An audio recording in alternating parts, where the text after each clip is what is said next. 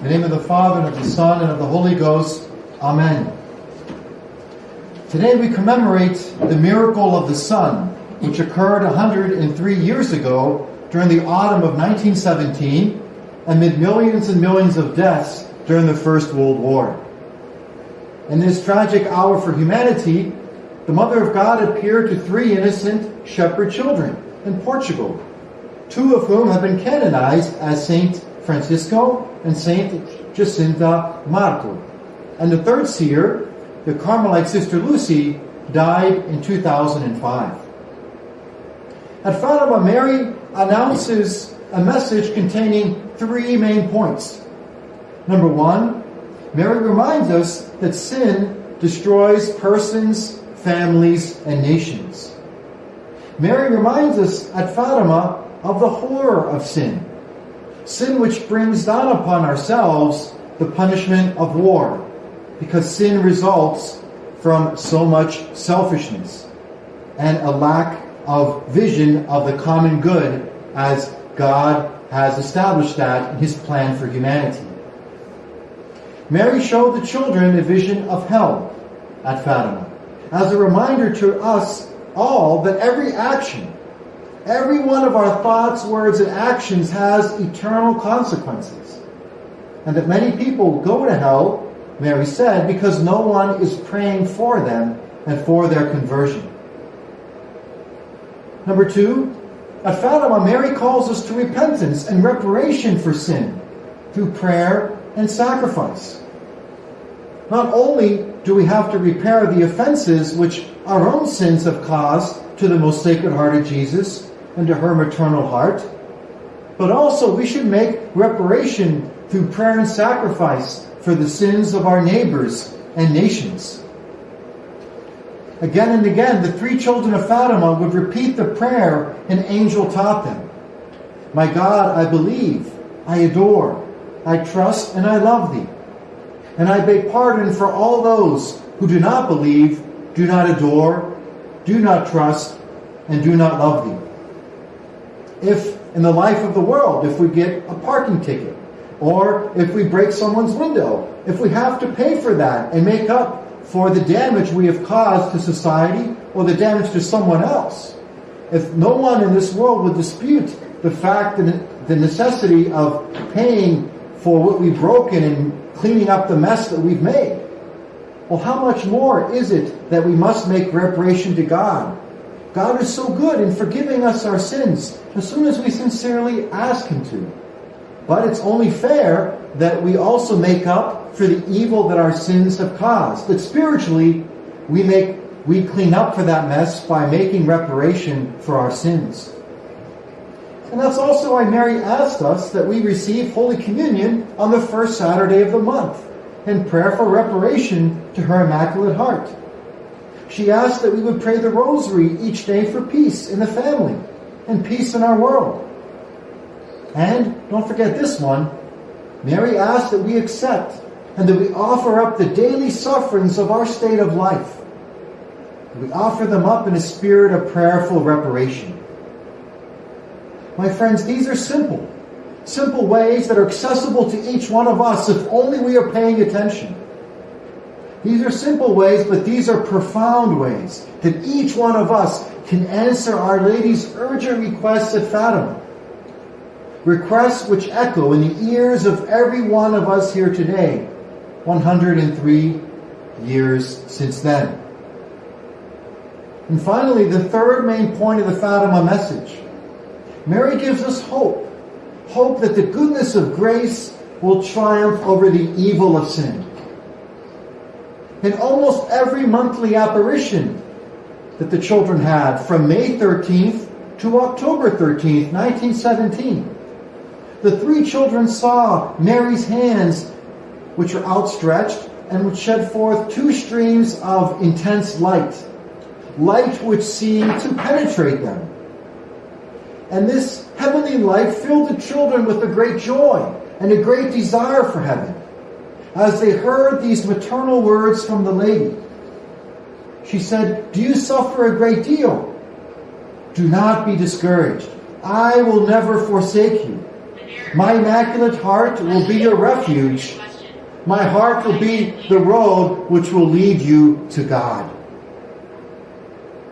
And so, dear friends, despite the calamities which sin brings upon the world, Mary promised that her Immaculate Heart will triumph over sin. And that the final triumph of good over evil, it's only a matter of time. It's not an if, it is only when.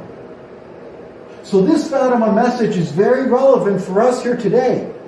And it's up to each one of us here present in these pews, and each one of us who is tuning in from afar. It's up to us to take it seriously, to make it part of our daily lives, today, tonight, because tomorrow it will be too late, and we will wish that we had. It is more difficult than ever before to live our baptismal covenant with God, because today we are under superhuman pressure. There's great demonic pressure today to abandon the faith of our baptism in Jesus Christ. There's a great pressure to substitute the idolatry of self, self-will, self-convenience, selfish desires of the flesh, which result from pride. Across the world, tens of millions of unborn children have been massacred in a genocide, which is heinously labeled as free choice, when it is truly the ultimate tyranny of selfishness imposed upon the innocent, who themselves do not have a voice. How upside down our world has become in these 100 years since Fatima. And each one of us also, we face difficult pressures as spouses and parents, or as single persons, as students, as professionals, as consecrated souls in today's society. Over 100 years later, Our Lady of Fatima, she's still there. She continues to encourage us to live up to our baptismal promises of faith, hope, and charity. She's there to help us every step of the way. And so, to be obedient to Jesus, to find the strength and the courage when we feel so weak and we might feel even lost and in despair. We have only to turn to Mary, she who is our helper and our model. Mary asked us at Fatima to consecrate ourselves to her Immaculate Heart, in union with all the members of our spiritual family throughout the world. In this Marian consecration, this is our only hope. May it be a spiritual springtime of grace in the life of our souls. And this evening after Mass, we will renew our consecration to Mary Immaculate that we all do in the Institute of Christ the King. All of our priests and all of our oblate brothers, all of our seminarian sisters, the members of our Society of the Sacred Heart throughout the world, and all the people who frequent our churches in over 90 locations around the world. We invite everyone to join us in renewing this Marian consecration here this evening. And it's up to each one of us to understand that a consecration is not just a prayer that we say, but it's up to us to understand how this consecration is a way of life. And we must come to understand it more deeply through spiritual reading, through learning more about the beautiful figure that Mary is for us by that spiritual reading. It's up to us to invoke Mary daily, to repeat her sacred name 6, 12, many, many times throughout the day, to pray the Rosary, to set an alarm on our clock so that we can pray the Angelus each day, so we're not distracted by all the things of this world, but that we take time for Mary. Perhaps that we pray her litany in the morning when we wake up, or in the evening before we go to bed. Or again, by simply repeating her sacred name, Mary, help me. Mary, get me there. Mary, give me your joy. Mary, bring me your peace. If only you would call upon the name of Mary and all the duties and the sufferings and the temptations and the joys of every day, you would be strengthened. You would have a joy and a peace, a strength to persevere through those daily trials, and Finally, you will have that joy of knowing that you will not be overcome, but that with Mary's help you will arrive at that heavenly homeland, receive that heavenly crown which Mary has in store for you in the kingdom of her Son. So, dear friends, let us learn about Mary, let us invoke Mary, and let us imitate Mary. And above all, let us make time for Mary.